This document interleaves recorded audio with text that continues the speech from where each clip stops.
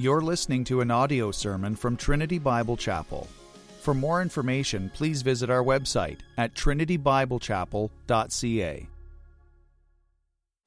We're in the Olivet Discourse of our Lord as he stands on the Mount of Olives with his disciples before him and has a very close conversation with them pertaining things to come.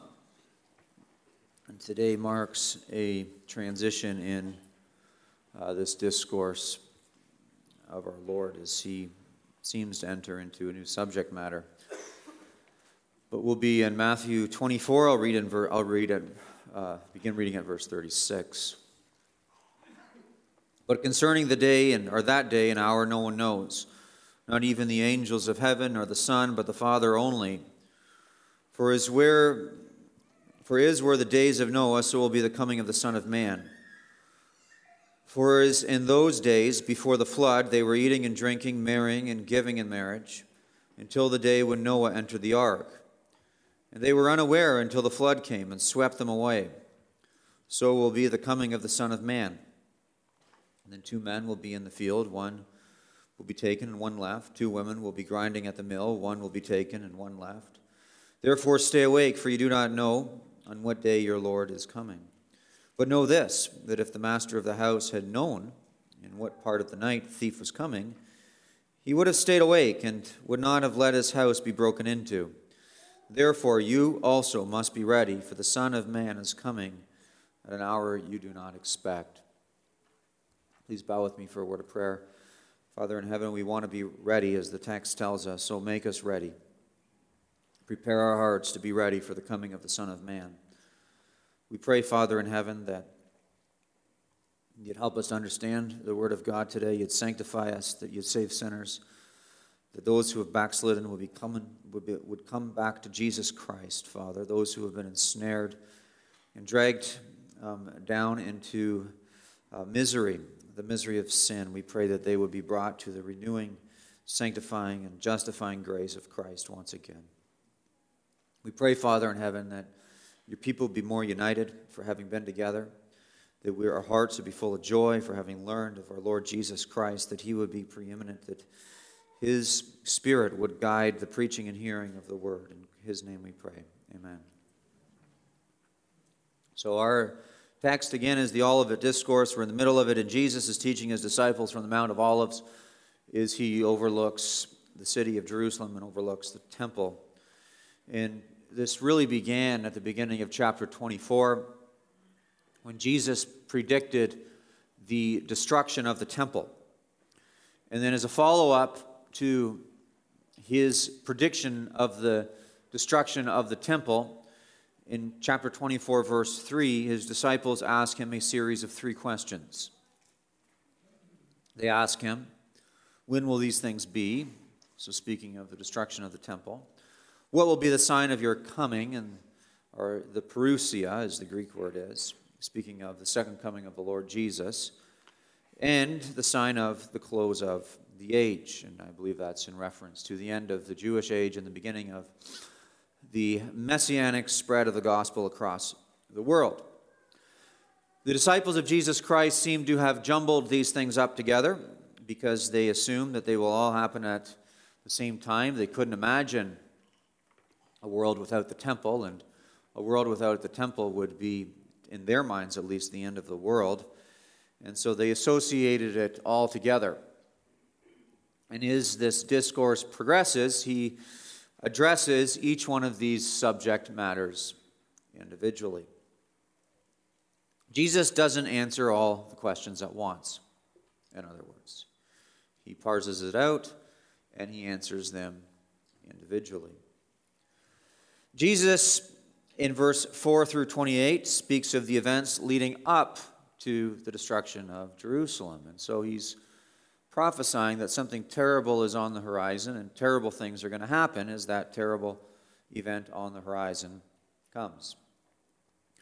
Verse 29 through 35, he speaks of the destruction of Jerusalem, even as he did at the beginning of the chapter, as he talked about the end of the temple, the destruction of the temple, and he picks that up again in verse 29 through 35, which leads to the end of this age that he's in and the beginning of the Messianic age.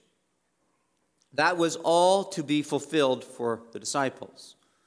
So the events leading up to the destruction of Jerusalem, the cataclysmic destruction of Jerusalem, and specifically the temple, was all to be fulfilled during the lifetime of the disciples. They would watch it, or at least they would learn of it being fulfilled, and all of these things would be filled within that generation.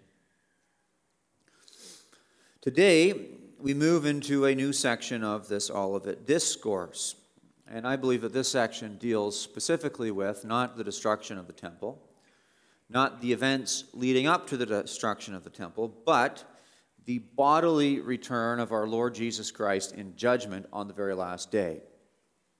So there is a marked switch in this discussion.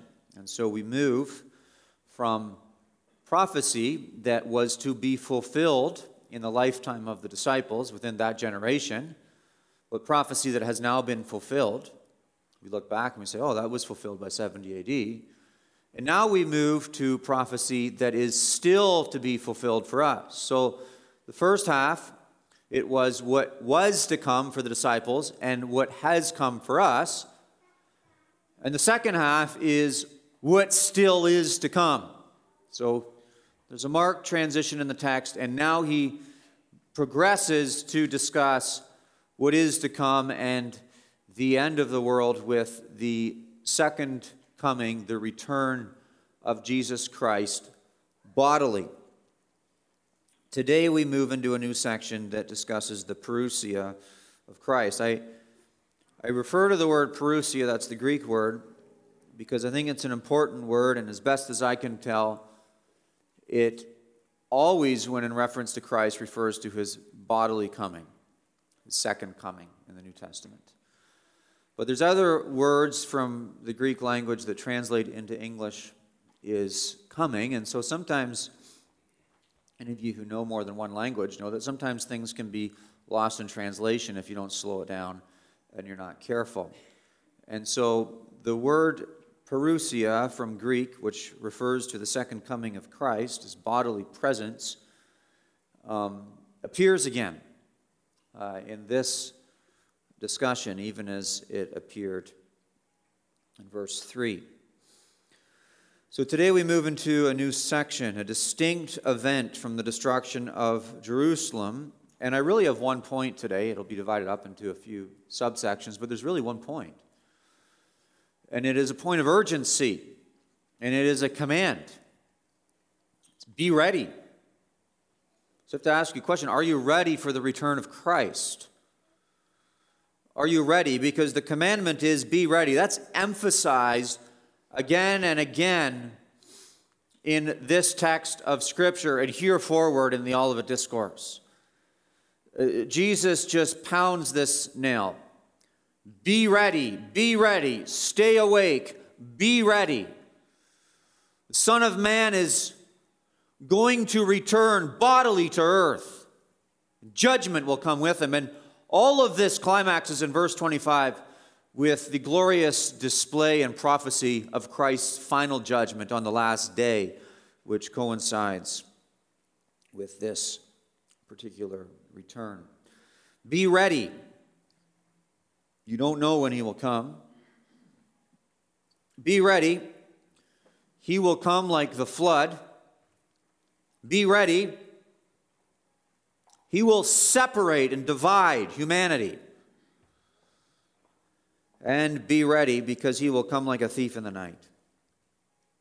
But before I get into those points, and really this one main point of be ready, I want to show you textually why this marks a new section. There's a number of indicators within the text of Scripture itself that divide what we're dealing with today with what has been dealt with already in the first half of Matthew 24. And so there is a marked division. If you slow it down and if you take the time to digest what's being said and you thoughtfully process it, there is a marked division in the text, whereby it's fairly clear that he's moving on to a new topic. So, for example, in verse 36, it begins with these words, but concerning. but concerning. This phrase is used in the Bible to mark off new sections. The Apostle Paul, in fact, does this in 1 Corinthians regularly, and Jesus has done it at least one other time in the Gospel of Matthew. But this is a marked transition. It is used to mark off a new section in discourse or in dialogue. The word concerning, actually, verse 36, but concerning, the word concerning is actually sometimes used to pick up on earlier subject matters. And so there was a subject matter that was discussed. That subject matter is dropped for a season, and then that subject matter is picked up again. And so the word concerning there can be used and has been used in Matthew to do just that, to pick up on a subject matter that was previously discussed, then dropped, and now here we are revisiting it again. So I'm just showing you what marks this section off as distinct. The word but is used in verse 36, and it is contrasting it with what has previously occurred. So that is a word that contrasts with what has already happened. And so something has been discussed, and now we have something that is going to be discussed that is contrasting with it. And so if you look at verse 34, the last section ended, truly I say to you, this generation will not pass away until all these things take place. Heaven and earth will pass away, but my words will not pass away. So it ends with this generation not passing away until all these things take place. So these are things that will take place, but concerning that day. Okay, so it seems to be that there's a new day that's being discussed. In fact, in the previous section, if you look at verses 19, verse 22, and verse 29, it refers to those days. Those days. Okay, so verse 19, and as for women, all ask for women who are pregnant, and for those who are nursing infants in those days. Well, this is repeated. This concept of those days is repeated at least 3 times in the previous section. Well, in this section, it is no longer those days, it's that day. It's that day. The only time he uses those days in today's text is when he refers to those days of Noah, plural.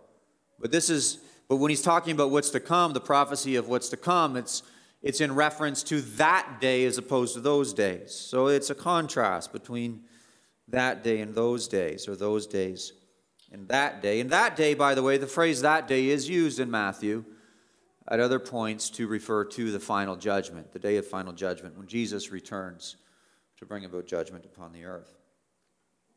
It's interesting also that as you look at the last section, as I contrast the two and show you how I think there is a marked distinction between the two texts in this discourse, it's interesting to note that Jesus has some very clear details at hand that he is willing to share with his disciples about what the events look like coming up to the destruction of Jerusalem those days. There's some very clear details. But when he talks about that day, he says in our text today that he doesn't know the date. The Son of Man doesn't know the date. So it seems there's at least a distinction in regard to that. Christ spoke previously of judgment on earth, and here he speaks of judgment in eternity. So we have now references to eternity that are going to come up in this section of Scripture, whereas before it was judgment on earth. People fleeing from their homes, people fleeing from Judea, people seeking refuge in the mountains, and great or terrible things that are going to happen with false prophets and earthquakes and these awful events. Whereas this section, there's a marked transition in it in that it is dealing specifically with the final judgment in the lake of fire, as we'll see in the weeks ahead, the eternity that the Lord has prepared for the wicked and the eternity of bliss that God has prepared for the righteous. In the previous section, there's time to flee. In this section, everything is going to happen so unexpectedly that we're to be on constant alert. So you're on almost red alert always for that day that's to come.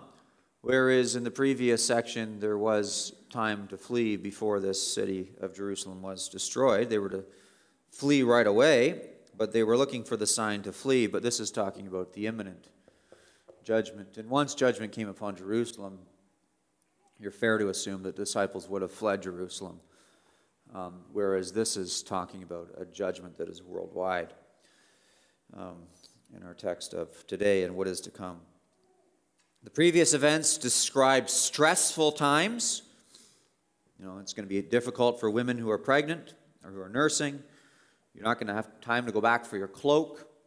Whereas this describes somewhat normal times. People will be eating and drinking and getting married and being given in marriage. It's the normalcy of life and the routine of life that makes it so important that as things are peaceful and as things are normal, that we're on high alert that the Lord Jesus could return any moment. It's that normalcy that should keep us on our toes. It's easy to be on your toes, or more easy to be on your toes, when the world and the events of the world are keeping you on edge. But when you settle into your routine and you have plenty of food and there's plenty of festivities, then it's easy to let your guard down. And what we see in the text today is that it'll just be a time of normalcy when Christ returns. Unexpected when this happens. The previous is full of time references, and then it says then, immediately, then. This text isn't as full of that. And the previous events talk about things that you will see, the disciples will see with their very own eyes. But this is mainly you should be ready. You should be ready. And the previous, as I look at the contrast, the marked distinction between these two sections, so I give you some reasons why I think there is, or I think it's very clear there's a marked distinction, so I give you some reasons why. The previous didn't mention the parousia of Christ, the second coming of Christ, other than to contrast it with the events surrounding the destruction of Jerusalem in verse 27. But this section speaks specifically to what will happen at that second coming, the parousia of God, or of Christ. So there's some distinctions between the two. He seems to be talking about one thing, and then he moves on to another thing with this very clear transition in verse 36, but concerning. Now let's talk about this, guys.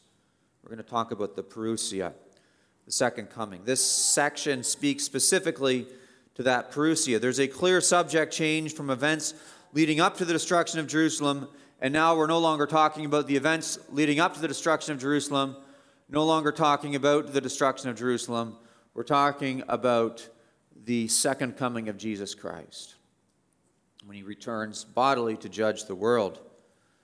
And I think as an application, as we look at this, if Jesus was accurate in his prophecy of the destruction of Jerusalem, which he was,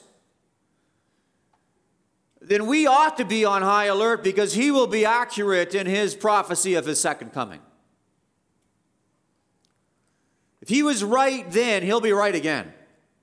He has proven credibility. He's got a perfect track record. So the emphasis to be ready, to stay awake, to be ready for the return of the Lord. This emphasis is something that you and I should take very seriously. We shouldn't mess around with this. We can trust the accuracy of what he's saying. And so I have one point today, be ready, but I've divided it into 4 points. Be ready, you don't know when he comes. Be ready, he will come like the flood. Be ready, he will divide humanity at his coming. And be ready, he will come like a thief. Point 1, be ready, you don't know when he comes. Verse 36, having noted the transition in the text already, it says, but concerning that day and hour, no one knows, not even the angels of heaven nor the Son, but the Father only. That day or hour, these words are used synonymously and are found in this chapter, meaning that the second coming of Jesus Christ is going to happen in a moment. It's going to be quick. It's going to be instant, as we learned already. It's going to be so obvious when he comes. It's going to be like a flash of lightning that goes from the east to the west. Everybody will know when it happens, and when it happens, and there's no going back from it. By then, it's too late. The word that day or hour does refer to the second coming and the final judgment of God in chapter 7, verse 22. And Jesus is emphatic that nobody knows. Nobody knows when this will happen. And he repeats himself again and again in this text. He says in verse 42 again, therefore stay awake, for you do not know on what day your Lord is coming. Verse 44, therefore you also must be ready, for the Son of Man is coming at an hour you do not expect. And this is picking up on what happens in verse 36, but concerning that day and hour no one knows, not even the angels of heaven, nor the Son, but the Father only. And so this concept of being ready, of staying awake, of not letting your guard down, of being vigilant, appears over and over again in our text. And so Jesus only needs to say something once for it to be true and binding. But when he repeats himself, you know he really wants you to get this point. And so if there is one application for you today, it's this. It's be ready. Are you ready for the second coming of Jesus Christ? When he returns in an instant and lights up the sky, will you be found in Christ? Because if you're not, by then it's too late.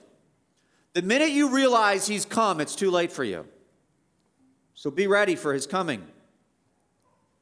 Be ready. So emphatic is he, in fact, of our lack of knowledge of his second coming. So emphatic is he, is that he says the angels in heaven don't even know.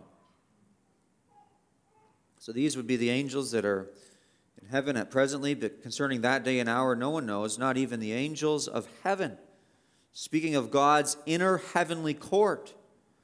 The angels that are present in God's court, God's divine messengers who serve God and live with him in the heavenly realms. And God has chosen to repeat some things to his angels and reveal some things to his angels. It was his angels in heaven that announced the birth of our Lord. But there are some things that the angels don't even know. And God has chosen to not disclose those things to his angels who are surrounding him in his courts. And so obscure and hidden is this knowledge that the Lord has kept it from his inner courts, from his most faithful messengers who minister there in heaven. And in fact, the day or hour of our Lord is so unknown. It's such an enigma to us. We ought to be ready for it. But it's such an enigma to us, it's so mysterious that the Son doesn't even know. Do you see what he said there? But concerning that day and hour, no one knows. Not even the angels of heaven, nor the Son, the Father only. Now, this is speaking of Christ and his humanity. It presents us with a bit of a problem. Matthew doesn't feel the need to explain the problem, so we shouldn't feel the need to terribly explain it either, but it does present us with a bit of an issue because we believe in the Trinity. We believe in one God, who's one in essence. Three distinct persons, each person, Father, Son, and Holy Spirit, each being equally God. And this is a mystery to us, and part of the essential nature of God is that he knows all things. He's omniscient. And so if the Father is God, part of his essential nature is he knows all things. If the Son is God, part of his essential nature is that he knows all things. If the Spirit is God, part of his essential nature is that he knows all things. And so if the essential nature of the Son is that he knows all things, then this text tells us that the Son doesn't know the date of his coming or the day of his coming, then we do enter into a little bit of a problem here. How can Christ be God and not know something? And Matthew doesn't tell us that. Matthew just leaves it as a mystery for us. It certainly doesn't mean that Christ gave up any aspects of his divine nature, even temporarily. He didn't. He didn't give up any aspects of his divine nature temporarily, because God is unchanging. He doesn't give up his nature. And some answer this by saying he is ignorant in his humanity, but not in his deity. I think that's a good answer that might explain it. Doesn't know in his humanity, but he does know in his deity. That makes sense to me. Louis Berkhoff, the theologian, also said, he said, probably means that this knowledge was not included in the revelation which he as mediator had to bring, meaning that it wasn't part of his message. And when he says he doesn't know it, it's simply what he's not been charged to deliver. But either way, that somehow this is a mystery. Matthew doesn't feel the need to explain it, nor should we. We can simply affirm what the Bible says, and that is that the Son, part of his essential nature is deity, knows all things, but yet here he seems to emphasize that, at least in his humanity, he doesn't know the hour of his coming, but we ought to just let it rest and move on, as opposed to speculating endlessly into the deep things of God. Some things are a mystery. But the point is this: if the angels don't know the day, and if the Son doesn't know the day, then you and I don't know the day. That's the point. We need not distract from the emphasis of the text with endless speculation, and we need only say the point and the thrust is that if they don't know it, we sure don't know it. And if he's not willing to speculate on it, we ought not be willing to speculate on it. And the point is there's a matter of urgency at hand, because the second coming of Jesus Christ could happen at any time. Any time. It presents a problem to us as human beings, because now we have to be on high alert for the return of our Master and be ready to give an account for him at any moment. So be ready, because you don't know when he comes. You don't know. But beyond that, not only do you not know, but he tells us in what manner he will come, and he will come, what the time of his coming will be like. It will be like the times of the flood during the days of Noah. So be ready, because he'll come like the flood. Verse 37 through 39. Look at what it says, verse 37. For as were the days of Noah, so will be the coming, the parousia of the Son of Man. For as in those days before the flood, they were eating and drinking, marrying and giving in marriage, until the day when Noah entered the ark. And they were unaware until the flood came and swept them all away. So will be the coming of the Son of Man. This is there. Verse 37. For as were the days of Noah, so will be the coming of the Son of Man. Now this answers the question of verse 3, because this is the parousia of Christ. And in verse 3, he says, tell us, when will these things be, and what will be the sign of your coming? The parousia in verse 3. He's getting into the answer now. He's getting into the answer, and the answer is simply just be ready for it. Because the coming of Christ is going to be like the days of Noah. Now, the book of Genesis tells us, as you probably know, of the history of Noah. God told Noah to build an ark. It seemed like an odd thing for Noah to do, to build an ark. But God told him to build an ark, and Noah obeyed. And the Bible also tells us not only did Noah obey by building an ark, but Noah was a preacher of righteousness. So he called the people to repent, lest they perish in the flood. And Noah and his family, no one would listen to him. But Noah and his family entered the ark with male and female of every animal. And once they had safely entered the ark and they were secure within the ark, God shut and sealed the door of the ark, so that the ones who were walking with God by faith entered into the ark. 2 of each animal, male and female, entered into the ark. And God shut the door of the ark, and God sealed the ark. And then once the door of the ark was shut and the door of the ark was sealed, God flooded the earth and killed everyone on the outside. They didn't see it coming. They'd never seen anything like that. And only Noah and his family survived. And therefore, Jesus compares that flood in some way to the parousia, the second coming of Jesus Christ. And somehow these two things are alike.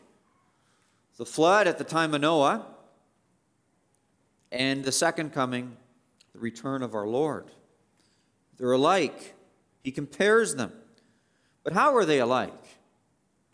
That's what we need to emphasize. People get all kinds of distractions here saying, well, they're alike in this way or they're alike in that way. Well, he tells us very specifically in verse 38, he says, for in those days before the ark, they were eating and drinking, marrying and giving in marriage until the day when Noah entered the ark, and they were unaware. That's how it's alike. Is that when Christ returns, there's going to be a host of humanity who is caught off guard. They're not going to be expecting it. They're not going to be prepared for it. Many will likely even be within the church. Many will likely have been baptized and profess faith in one way or another without having truly been converted. And when the Lord Jesus finally returns in person, there's going to be a whole host of them, just like in the days of Noah, that were not ready. Just weren't ready. They hadn't heeded the words of Jesus Christ, and so they're caught off guard. The people won't expect it. It will catch them off guard, and then it will be too late. And just like the people who weren't ready in the days of Noah were carried off into the flood and drowned, so will they be carried off into the lake of fire and drowned in the lake of fire in that day. It'll be very similar in the sense that there will be a lot of people who are not ready. They're unprepared and they're surprised, but by the time the surprise settles in and catches them, it's too late. Because by the time the people were on the outside of the ark and they realized that the earth was flooding and they realized that they were going to drown, by the time that happened, it was too late. There's no getting back in. I've heard it said before, I think this could even be true. We're speculating a little bit, but it could even be true, I think, that there would have been very likely claw marks on the outside of that ark. Once they realized that they weren't going to be touching solid ground again, and the bodies, people were treading water outside of that ark as the waters rose, there were likely claw marks, and they were likely pounding on the doors of that ark. Let me in, let me in, let me in. But God himself shut the door. And that's the way it's going to be on the day of judgment. And the day of judgment could happen at any moment. The Lord Jesus could return at any moment. And my question to you is, are you ready? Because you don't want to be one of the ones pounding on the door on the outside when it's too late. Are you ready? Be ready to meet your Christ. You notice what they're doing. They're just at ease. It's wild how at ease they are. It's just so normal, everything that's happening. They were eating, verse 38, and drinking. They were having a good time. They were feasting, having dinners with their families and having gatherings, and it was a party. Marrying, being given in marriage. So there's marriage celebrations. Families are being built. And all of the normalcy of life is being stretched out. And then in the normalcy of life, when they're living at ease, they're caught off guard and it's too late. Anytime you sit down and have a meal, and you're going to enjoy the meal, and please do enjoy the meal and be thankful to God Almighty for what he's provided for you. You should. But remember that they were simply eating and carrying on and having a good time in those days. And any time that you're at a wedding and you're celebrating, and please celebrate at weddings, they're glorious events. But just remember that those were going on in the days of Noah. And those will be going on at the second coming of our Lord. And his coming will be unexpected. There will be weddings, there will be feasting, there will be partying. And the people who are just carrying on at ease, at rest with their environment without a thought of heaven or hell, they're done. It happens in an instant. Matthew Henry, I thought, he said it so well. He said, security and sensuality are likely to be the epidemical diseases of the later days. It will be security and sensuality, people living at ease, having a good time without a care in the world, trying to get their mind off of things, whether it's through entertainment or drugs, catering to the flesh with porn, trying to set their minds on something other than the stresses of daily life as opposed to turning to the Lord, turning to the wickedness of this world. And there it is. It just catches them. And they didn't catch on. Verse 39, and they were unaware. That phrase there, they were unaware, ought to really strike you. They were unaware. Are you aware? Are you aware of what is happening in our world? Are you aware of the day that all of this is leading to? Because everything that you see with your eyes and hear with your ears, everything is moving towards something. It's all going to a certain end. And you ought to be aware of that. And you don't know the end. Jesus says it's the angels, the Son don't know the end. Only the Father in heaven. So you sure don't know it. So don't try to guess. It could be tonight, it could be tomorrow, it could be 10,000 years from now. But when he comes, you must be ready. And they didn't catch on because they were unaware. And guess what happened when they were unaware? In a moment, they were swept away, it says. That's what the second coming will be like. They'll be swept away. So will be this coming of the Son of Man, says verse 39. Listen, this is an important point, I think. And I want you to think about this. Many people started coming to church during the turmoil of the last 2 years. The turmoil of the last 2 years settled people down. This happened after 9/11 too. People started coming to church. People will tell you that. And it's nothing like cataclysmic or upsetting events to drive people into the house of God, but I really hope as things settle down that the relative peace and security that many of us will enjoy does not tempt us to lose our sense of urgency. It'd be very easy for you to have had a religious experience over these last few years because you were shaken from the inside out over what you saw unfolding before your very eyes, but then to lose your focus as things settle down and you begin to enjoy the relative freedom that you have, and the shaking has seemed to at least quelled for a season. It would be a terrible thing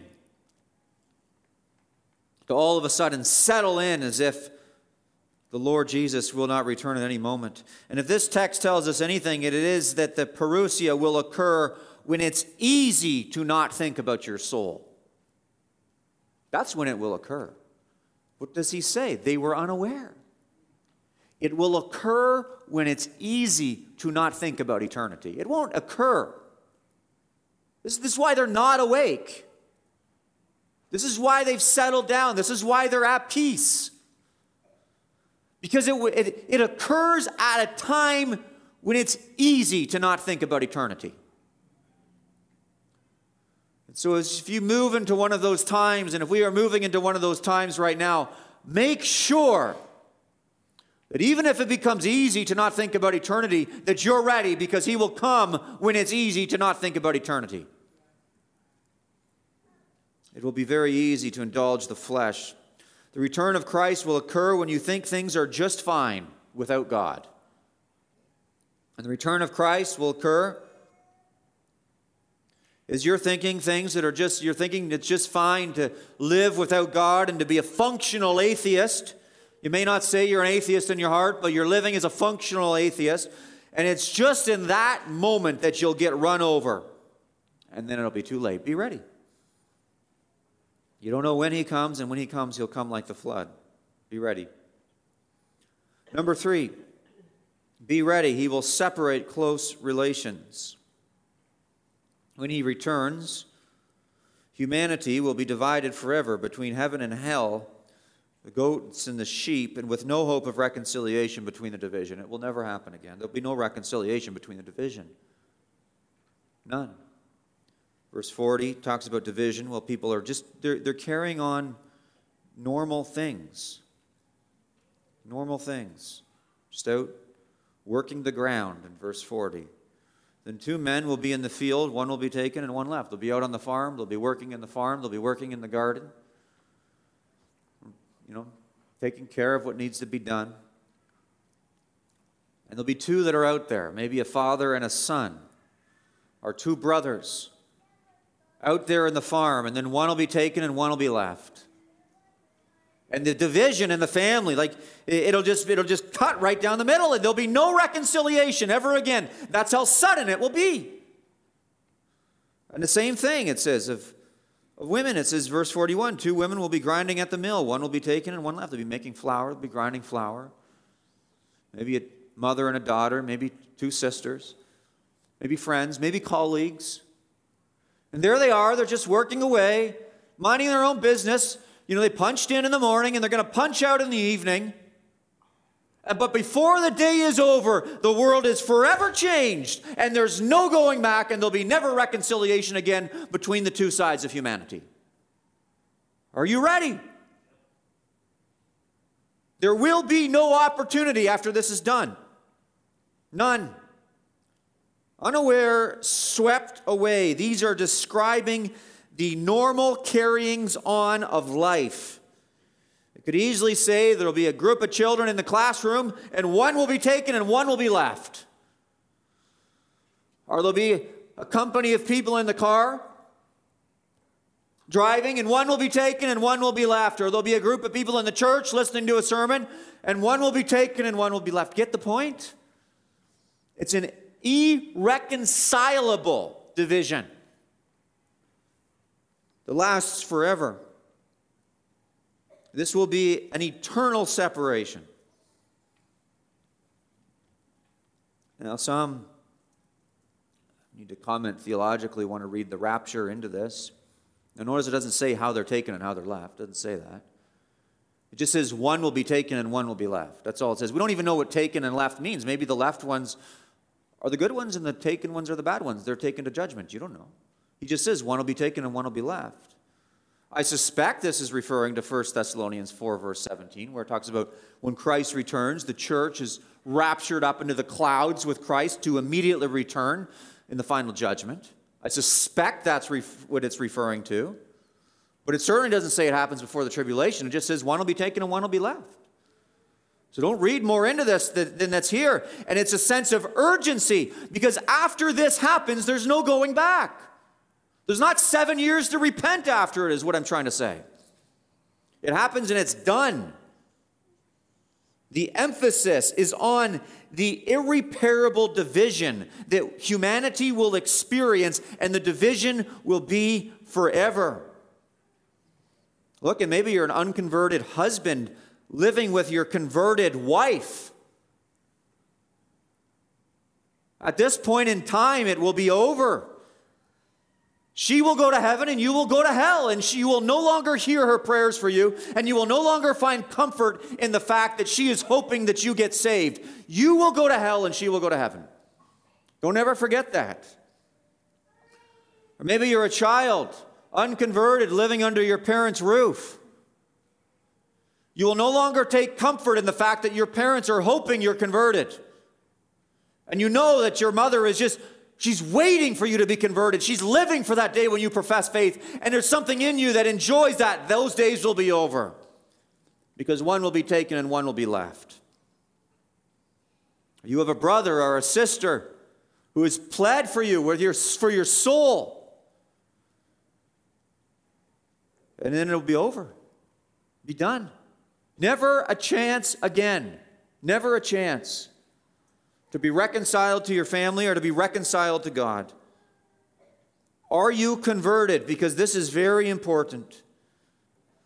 Verse 42 says, "Therefore stay awake, for you do not know what day your Lord is coming." I believe this is actually going to be picked up again in verse 46 with an illustration of a master coming to visit his servant, and I think this is what it's referring to. But nevertheless, the point is, are you ready? Because you don't know when he comes. He will come like a flood, and when he comes, he will separate humanity. Finally, be ready, because he will come like a thief. The urgency is being heightened in our text today. It's being heightened.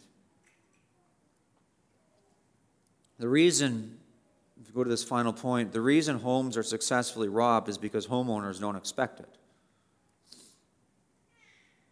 Has someone ever broken into your home? Well, it's because you didn't expect it. If you had expected it, you would have made sure that someone or something was ready to prevent it from happening. Verse 43 says, "But know this, that if the master of the house had known in what part of the night the thief was coming, he would have stayed awake and would not have let his house be broken into."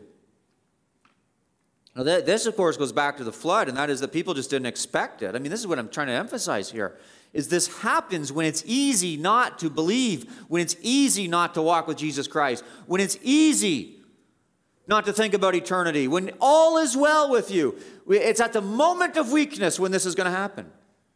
Things are just fine. Yesterday was the same as the day before, the same as the day before, the same as the day before, the same as there's been no disruptions. Why wouldn't today be any different? And then boom, it's done. It changes. This could have been said of any undesirable event, really. The point is that Christ will return when you're most likely to have your guard down. And so he concludes this in verse 44 with the word therefore, you also must be ready, for the Son of Man is coming at an hour you do not expect. Be ready. See, this is the emphasis is be ready. Now, some come to the Lord. I've seen this. They come to the Lord and profess faith in Christ when they're going through a personal crisis. I've seen this so many times. But then they drift away when things go well. To them, God is genie in the bottle. He gets them out of their crisis, and then they don't need him anymore. Those people will not be ready. If that's you, you will not be ready on the day of judgment. As I've noted already, some come to the Lord when there's a crisis in the world, and this has happened in the last few years, but then they drift away when things settle down, and I wonder. I hope you just didn't come to the Lord for some type of existential comfort while the world was shaking, but you were sincerely converted. And then, otherwise, it will be revealed when it's easy to be at ease and you don't have to think about eternity anymore. And then it'll be too late. And some, by the way, they just get distracted. They lose focus. It becomes about making money or pursuing sports or entertaining themselves, finding success, whatever that means. But there's things of this earth that are causing them not to think of the things to come. And so they're not ready. But this text tells us, what do we need to do? We need to be ready. The Lord Jesus is returning. Have you put your faith in Christ? Have you trusted in his atonement? Are you justified by faith? Are you ready? Have you been converted? Because you don't know when he comes, and when he comes, it will be like the flood, and he will separate humanity, and he will come like a thief in the night. So if you take one thing away from this sermon, it's this: be ready for the coming of our Lord.